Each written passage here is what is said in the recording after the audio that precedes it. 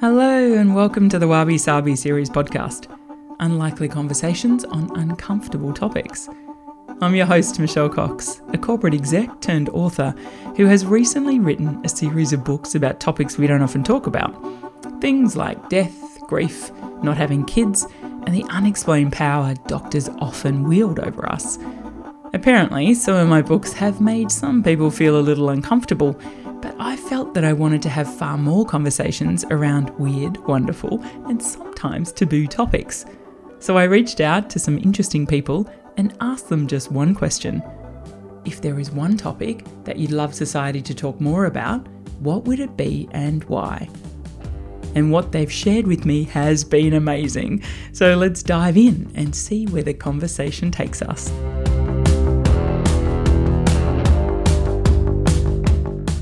Can you imagine if we had a whole society like that, where I felt so comfortable that I could just go down the street down there at a bus stop and start crying about something? If something bad happened, cry in public.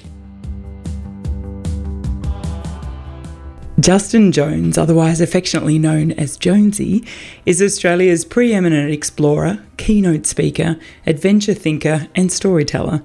His expeditions have taken him to the very corners of the world. He's paddled a kayak from Australia to New Zealand, skied to the South Pole and back, and walked 1,800 kilometres across the Australian outback with his gorgeous wife Lauren and one-year-old daughter Morgan. Over the past 18 years, he's made a career of undertaking huge, epic, record-setting expeditions around the world and sharing these on the stage and screen. Justin currently holds 2 Guinness World Records and a place as one of Australia's 50 greatest explorers of all time. Some of his most notable expeditions have been captured on screen: Crossing the Ditch, Crossing the Ice, and Crossing the Outback. I urge you to watch these if you haven't seen them already, as they are riveting journeys to follow and give you a real insight into the man himself, who you're about to hear more about. Justin and Lauren recently moved to Bruny Island from Sydney and to have a change of pace in life and do things a bit differently. He's a humble, charismatic and inspiring man. He's a loving husband and a beautiful dad, and I feel very privileged to call him my friend. He's an amazing keynote speaker, and despite the incredible things he's achieved in his life thus far, he's actually really low-key about it. He's the perfect example of how determination, detailed planning and foresight can enable us who feel we're a little bit ordinary achieve some of the most extraordinary feats. I've been really looking forward to getting Justin on the podcast for so long. I'm so thrilled to have you here. Welcome to the podcast, Mr. Jones. Thank you for having me. This is going to be a blast, so I appreciate it. Yeah, well, you and I are normally at the pub having good, solid conversations over a beer or a glass of Pinot. But yeah, it's a shame not to be in the same room. I feel bad. I mean, I'm in a hotel room, so I don't even have a beer. We can't have a virtual beer even. So apologies. Yeah, well, normally you're in Bruny Island and we could have caught up when I'm down in Tassie, but next time. So next time, okay. All right, let's get stuck in because I've got lots of questions for you. If there is one thing that you wish society would talk more about, what would it be? It's going to sound like an odd topic, and you get pretty deep with some of the other ones, but this one is that, men cry too. It's okay to cry if you're a guy, basically. That's what it is. Okay to cry if you're a guy. I like it. So why is this a topic that is so important for you to talk about? It took me a long time to come to grips with this, actually. So I think society dictates the way that a man should act and operate. And there's a lot of peer pressure. The masculinity is synonymous with, being tough exterior, emotionless to a degree, and you can weather any storm and not show emotions. But in reality, my strengths are actually around the fact that I'm an emotional guy. I do cry at the drop of a hat. I feel those feelings. I feel empathy. And I think a conversation around that, I don't want to get into toxic masculinity and all that too much, but I think it's good for men to embrace, and not a feminine side, but just a more empathetic, more open, more emotional side, basically. I like that. You should say, more emotional side, because guys, if they class themselves blokey, they would have resistance to saying, I don't want to be more feminine, but actually just being more emotional and being connected with your emotions, I think is really important. What a beautiful topic. Especially in Australia. Yeah. Good point. So, you said about being emotional. Were you always emotional, like as a kid and stuff as well? Or is it something that you've kind of grown into later in life, or maybe your beautiful daughters have been bringing that out in you? Or? They bring a lot of emotions up, actually, a lot, good and bad. They're gorgeously challenging little munchkins. I adore them. Beautiful, but they're just such hard work, but just in the most beautiful way. But yeah, so look, I was always a fairly emotional kid, growing up. And I've got some really funny memories that have stuck so strong and true to me. I can remember back when I was actually about 5 years old and I was in year 1 or kindergarten or something like that. And I had a fight with my best mate, fight with my best mate over something. And I scratched him on the face.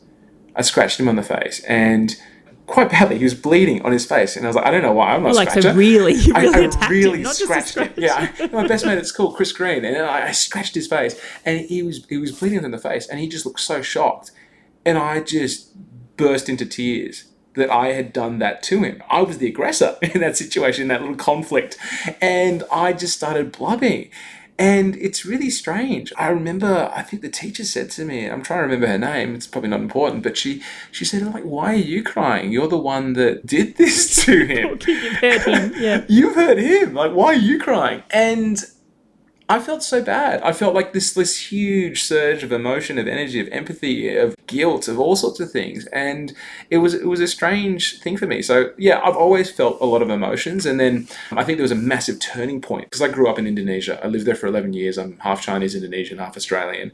And the first 11 years in Indonesia, then went to boarding school, year 7 in Australia.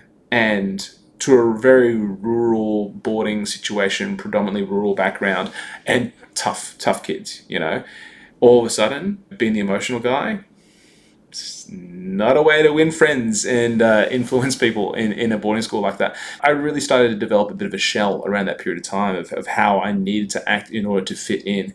And I think that's half the problem. It's this desire to fit in, to fit the mold of what society dictates is a man in this case, or whatever it may be. So you're probably one of the most adventurous, crazy-ass people I know in that world. Like all the phenomenal things you've done in your life, they're pretty scary, incredible feats of like really testing yourself from a physical level. And I mean, how many movies have you created about your adventures? Was it 3? 3, actually no, 4. There was one which was a Nat Geo special I produced as well. Yeah, so, and it shows the rawness, right? And the emotion of pushing your body to that limit and that vulnerability, which, endears us to you even more. Has that been part of your journey with this, about kind of coming into your own emotion and being comfortable with it, especially publicly when you're kind of doing these films and being a blubbering mess in front of the camera when you're like in the snow in Antarctica and something goes wrong on an adventure? Talk to me about that. It's an interesting one because I didn't go out there with a thought that I had to go create these documentaries and be vulnerable and emotional. Although I have now learned that you need to. If you want to make an amazing documentary that is an observational documentary, you can't have characters that put up walls. You've got to be an open book. Otherwise, the audience doesn't buy in, yada, yada, yada. So the first documentary I ever made was on a little paddle I did from Australia to New Zealand. Me and a mate, James Patrician. A little paddle. A little paddle. How many kilometres? We're in a straight line 2,200, but we paddled and it took about 3,318 k's, so a little bit longer again. Did a bit of a circle in the middle. You got stuck in this. Yeah. Oh, so there was a lot of emotion in that period of time, that little circle. So it's an interesting thing because initially, Cass and I went out there to film what was going on as a memento, as a record for us. There was no idea that we'd make a documentary. So it's a memento for us to have from this expedition. And it also became like a third person on this expedition. And it was called Mr. Camera. Now, Mr. Camera was a person you could bitch and whinge to about the other person sometimes, about how you were feeling, and there was no judgment. Mr. Camera doesn't talk back. Mr. Camera just listens. He's the best listener in the world. And so you could just pour out your emotion to the camera. Wow, I didn't know. I didn't know that's how you did that. That actually makes sense, having watched it, of how the footage, that's really interesting. Wow. We had a rule on the kayak, and the kayak was that when someone was talking to Mr. Camera, you couldn't interrupt them. And so the biggest fight actually we had on the entire trip was when I was pouring out my feelings to the camera and they were relating to Cass, my mate, and he butted in and started jumping and he go, actually, no, that's not the case, rah, rah, rah. And I flipped. I was like, I'm talking to Miss Cameron. They're like, this is our conversation. You stay out of this. Like, I don't interrupt you. I got really almost violent because like, this is my time talking to Mr. Camera. This is why you're literally in like your, what is it, 1 meter, not even away from each other. He's a meter away on the back. So you and he can hear everything you're saying and you're pretending he's not even there. 100%. You know they can hear. Wow, what a weird concept. It's a strange concept, but it's a coping mechanism, and it's also a way to actually let the other person know of something they're doing that's ticking you off without directly telling them, because they're an eavesdropper on a private conversation. Now, the funny thing about being emotional on camera is that emotions don't help when you're on an expedition. Because I'm a really up and down emotional bloke. But when I'm focused on an expedition, it's like the ups and the downs just get compressed into more of a baseline level. Because I honestly believe that you need to, because if you want to process risk, you want to process what's actually going on, you need to devoid yourself from emotions. You can't be emotion. Exactly. You got to just bring in knowledge, bring in information. All right, these are all the parameters. This is what's going.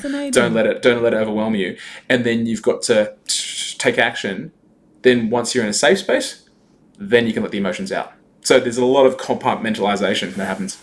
Yeah. She's not dissimilar to when, like I'm in crisis management, so running companies and stuff, you just get very focused. It's like I used to explain it to people like, you've got a wide lens camera, and as a CEO, you're running lots of things with the businesses and lots of different things can go wrong, and you're kind of watching, overarching all these different elements. But as soon as a crisis hits, you zoom right into that particular thing and nothing else matters. So it's like you're kind of compressing everything. That's fascinating from an emotional point as well, but it makes sense to me. Yeah. One thing I will say about an expedition is like you do have that narrow focus so you can focus on the problem, but you also need to be taking in the other input parameters because other things could be going on that could cause a lot of stress and strife for you. I really like the video concept. I kind of wonder whether you could bring that into life, like in terms of your marriage, having a little, what do they do, those little videos, reality TV or whatever. Oh, you're talking about the Big Brother room. Yeah, like you can actually do that in your marriage going, well, today you did this. And you only, maybe, I don't know, you watch it once a week, I don't know, once a month. That could be quite helpful. It's actually, even if the other person wasn't privy to what that conversation was, it actually does help, because half the time when you're enunciating or you're saying what your issue is with another person, you realize how, especially a male thing, I think more than for females, there's a lot of ego wrapped up in men, and that's what I don't click with. I don't like that sort of really masculine, hyper masculine dick measuring energy. It's just not the thing I do. So you get into an argument, a conversation, and you start telling something negative to a person about what they're doing that's ticking you off, and as you're delivering it, you realize the issues on your side of the fence, but you've started the process, so you cannot back down. So as a guy, you push harder, and then you're even more forceful, and it's a really negative way. So if you're able to voice what your issue is and no one hears, then half the time as you're delivering, you're like, oh, actually, it's my issue. I think a lot of people should do that. Yeah. Yeah, it's really good. Just speaking out loud, because we do sit in our heads all the time. It's a bit like when you're trying to work through an issue, and it's better to write it down, isn't it? Because it's like formulating, getting it out of your head, because you go round and round in circles. Well, I know I do, so it's always helpful. But that's great. Please, Michelle, lie on the couch and tell us your issues. We'll dive into your psyche. And I've got many. Come on, you should know that by now. I'm taking it all out on clay these days. It's great. I know, it's awesome. That's a fascinating insight that you're sharing with us there around the expedition kind of component in terms of your work and what you do and how you've been able to bring emotion in that and control it as well. To most normal humans, like that, none of us get to do big expeditions like you, many of us don't.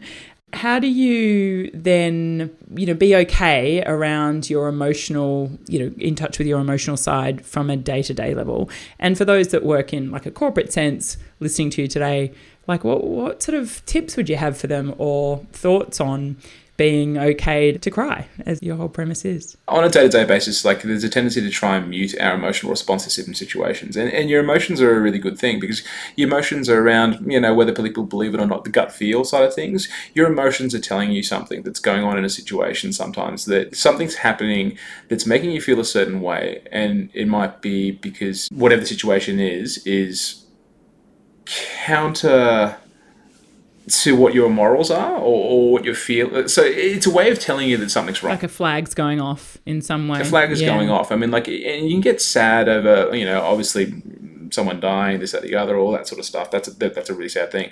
But your emotions tell you, they're little cues that something is amiss. And so you should really listen to them. And also, you need to build empathy with people. So if you are going to stonewall people out, be psychotic, be a sociopath, and not actually feel another person's pain or emotions, like, you're not going to build any friends. You're not going to inspire a group of people to actually want to be around you, to be able to work. I think vulnerability is a really key and important thing. It shows that you're human. I don't want to follow a person or be friends with a person that's an emotionless rock. I want to see a person that I can talk to, that I can get input and feedback. Conversations, we're talking. That's why I think Botox is a very interesting thing. The natural dampening down of expressiveness is a negative thing, because we're human beings. We communicate with so many things other than just our voices. My face reacts to yours, how I look into your eyes, all that sort of stuff. So that's why Zoom's so funny. And if you need that, you need to be able to trust people. Vulnerability leads to trust, and trust is the currency of this day and age, especially in the digital world, when you're not actually with people. Yeah, it's true. Do you have any mates that disagree with you and think that it's not okay for guys to cry? Look, I've got mates that come from the very sort of Australian the Australian bloke category, and I shouldn't say that because what is that? Define she'll that be right, mate, that kind of thing, And don't get me wrong, it's great. There's people that are unflappable, anything crops up, it's not a problem. But you don't get emotion out when it's a bad situation, but you don't really get it out when it's positive. So you're saying they're emotionally inept? Is that what you're alluding to? Like a typical Aussie blokey bloke is emotionally inept? He's like you on expedition all the time. Is that? Yes and no. I mean, there's a dampening down of all the feminine emotions. Hugging, for example. A traditional Aussie bloke, you go in for a hug and they're like, whoa, what are you doing, mate?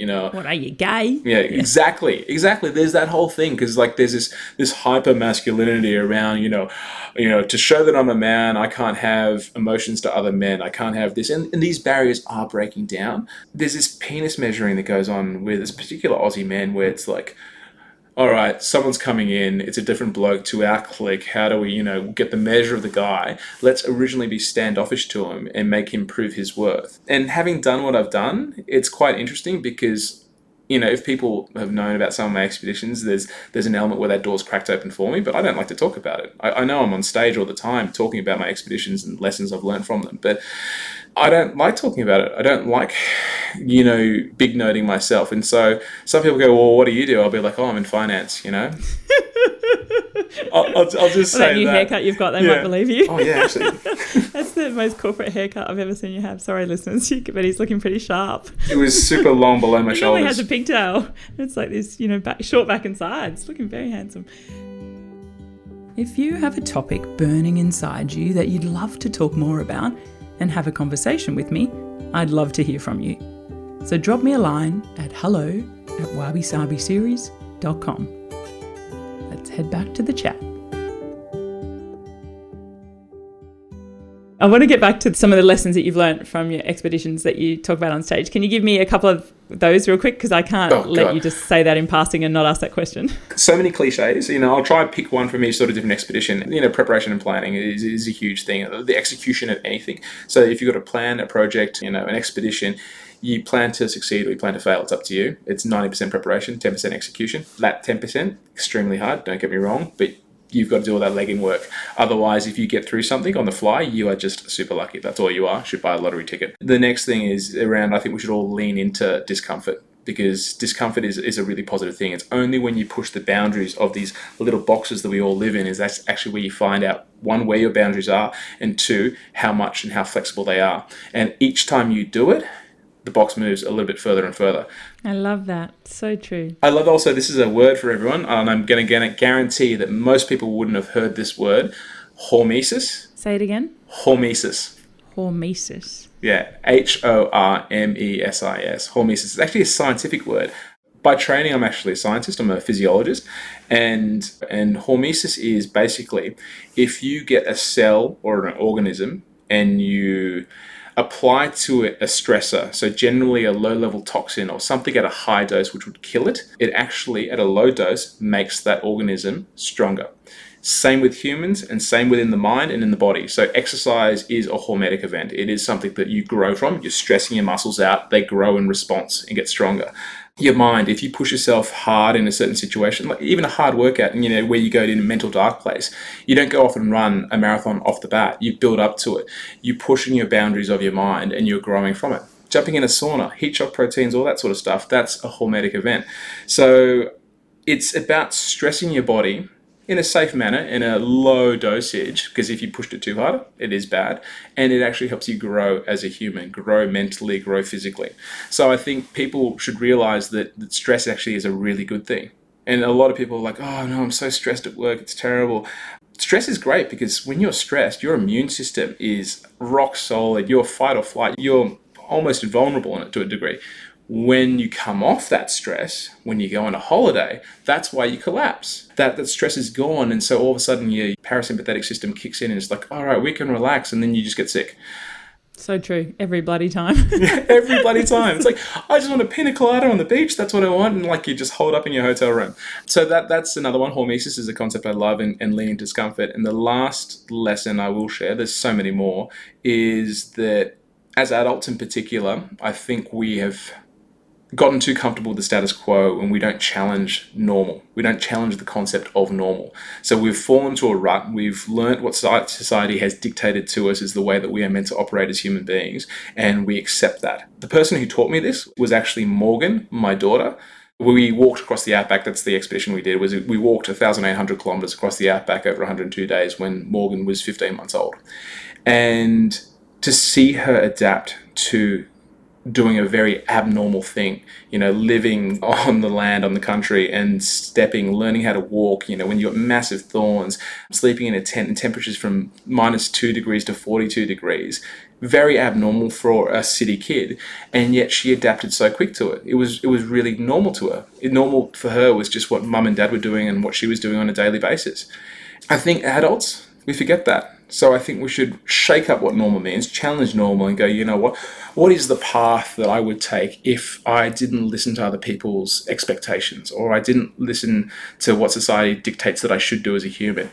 I think we're always seeking approval from other people, and don't get me wrong, it's led to great things, seeking approval from other people, but I think if you can motivate yourself internally, I think it's a much more powerful place to be. Jonesy, you're talking my language. I mean, it's the whole reason I started, the books, and this whole premise is to step into a life that I loved more, and that I, have always done things a bit differently, but kind of a bit on the side, like just never really conformed, but not sort of really shouted about it, or, just kind of conformed in other ways. And this was sort of my stake in the ground, saying, that's it. I want to live like how I want to do it, and I want to stop being beholden to others. So it's such a beautiful thing. And I think that whole point in the example you just gave then about Morgan, and little kids, the way they do it, it's something that I sort of try and encourage everyone. Take a more playful approach to stuff, especially if you're learning something new, to stop sort of giving yourself a hard time and thinking, well, I've got to be perfect at this,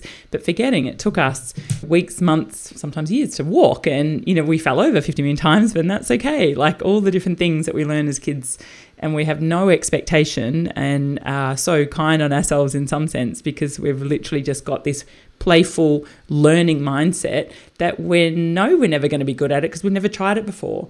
And if we put that into a business sense and our life as adults, it would be such a game changer, and people wouldn't be as afraid to fail or be so hard on themselves or hard on each other, right? That failure one's a very interesting thing. I want to pull on that thread for a little bit, because I think it's very different where you are in the world as well. And in Australia, if you fail at a business, then it's a black mark against your name. Whereas it's funny, in America, if you're an entrepreneur and you fail, and then, fail, and you finally do it, it's seen as you're on the path. It's seen as a positive. Like a stepping stone almost, like little apprenticeships through business, even though you've lost a shitload of money and owe heaps of people. Exactly. I think failure is an interesting word, because we need to reframe that word. And this is something that Laura and I were using in the Outback a lot. It's not failure. It's actually gathering information. That's all you're doing. You're gathering information. It's not failure. It's gathering information. It's very true. Yeah, and getting feedback. 100%. Feedback is probably the most important thing you can get. I mean, there's no point in doing a good job if no one ever can. If you don't know and you need actually input from other people. If you don't get the feedback, then what's the point? You're like, oh well, I don't know where I sit on the scale. Another amazing one that just jumped to mind that was a huge thing from the outback was Lauren and I, because I've done multiple expeditions, and then Lauren, that was her first expedition walking across the outback with Morgan. She at times would get overwhelmed by the situation. She'd say to me, Justin, XYZ, because of this, I'm scared. And I'm like, don't be afraid, just be aware. The unknown's a funny thing. The unknown tricks your mind. And like when you have factors or vectors that you don't know about, or, inputs that are hazy, then you can fall into fear. Whereas fear is a fantastic thing. Fear is brilliant. Fear keeps you sharp. Fear keeps you honest. Fear keeps you safe. And what it does, it should heighten your awareness of a situation. You're gathering intel, you're gathering inputs. So don't be afraid. Be aware of what's going on. Why is my body feeling this way? And that's where I think being in touch with your emotions is a really good thing. Not letting them overwhelm you, but just being in touch with them. Now, don't get me wrong. I'll sit down and have a really good cry every now and then. I'll watch a film, a Disney film or a Pixar film, and I'll just start blubbing. There's one, Turbo the snail. His shell got broken. I'm blubbing. I'm crying, like sitting in a plane watching this thing on a flight from China. And how do people react to you? How do people react when you're sitting there and... yeah, you're outwardly blubbering like that, like, because it's not a normal scene that we would see all the time. It's beautiful to me. If I'd seen you on a plane, I'd be like, oh, wow. I don't know. I think with society, when you see someone cry, it's generally seen as something really bad or negative has happened. And I think a big turning point for me was actually crying from joy for the first time and feeling that. And that is... oh man, if I could go back to that place to be crying with, like, I'm starting, because I'm thinking about an event, I'm starting to cry now. What, you share that? What is it? Look at you. You're going to make me cry. No, I'm not trying to do this. I'm actually not trying to do this. I'm thinking of coming into New Zealand and seeing this crowd of 25,000 people down the beach and jumping off that kayak and feeling that joy of realizing we'd accomplished a goal of 3.5 years in paddling a kayak across that. And I'm also feeling that there was one night in particular, I remember on day 4 of that trip, where we were paddling and we were at risk of getting swept up into this current pattern that went up to Lord Howe Island, so off out, the wrong way. And we had to do this like 48-hour push, and paddling by myself at night. We'd paddled, from 7 o'clock till 7 p.m. And then I took the next shift till 2 a.m. And I was out there by myself, waves were crashing over me, there was no moon, there's just stars were out there. And it was just this feeling of like everything was right. Like I was on earth doing what I was meant to be doing at that point in time.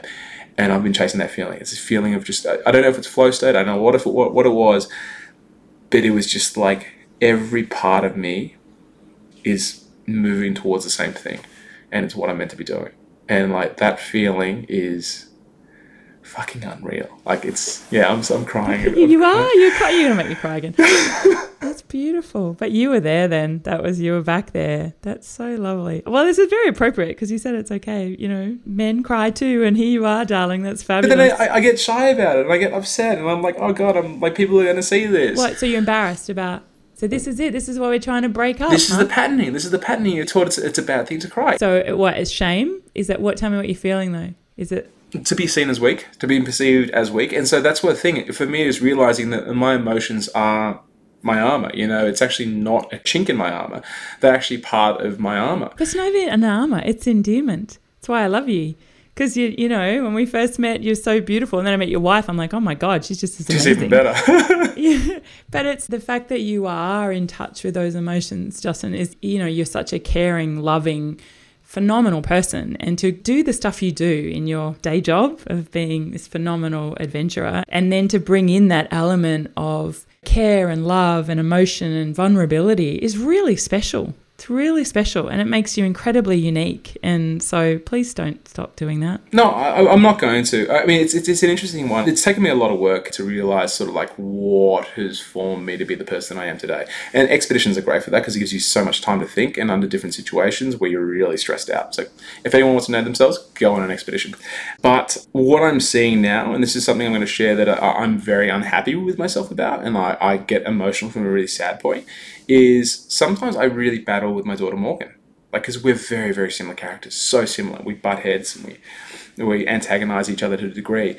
But I am teaching her some of the things that I don't want her to learn. Some of the things that I've learned from society, that to a degree I'm teaching her, shame around certain things by the way that I react.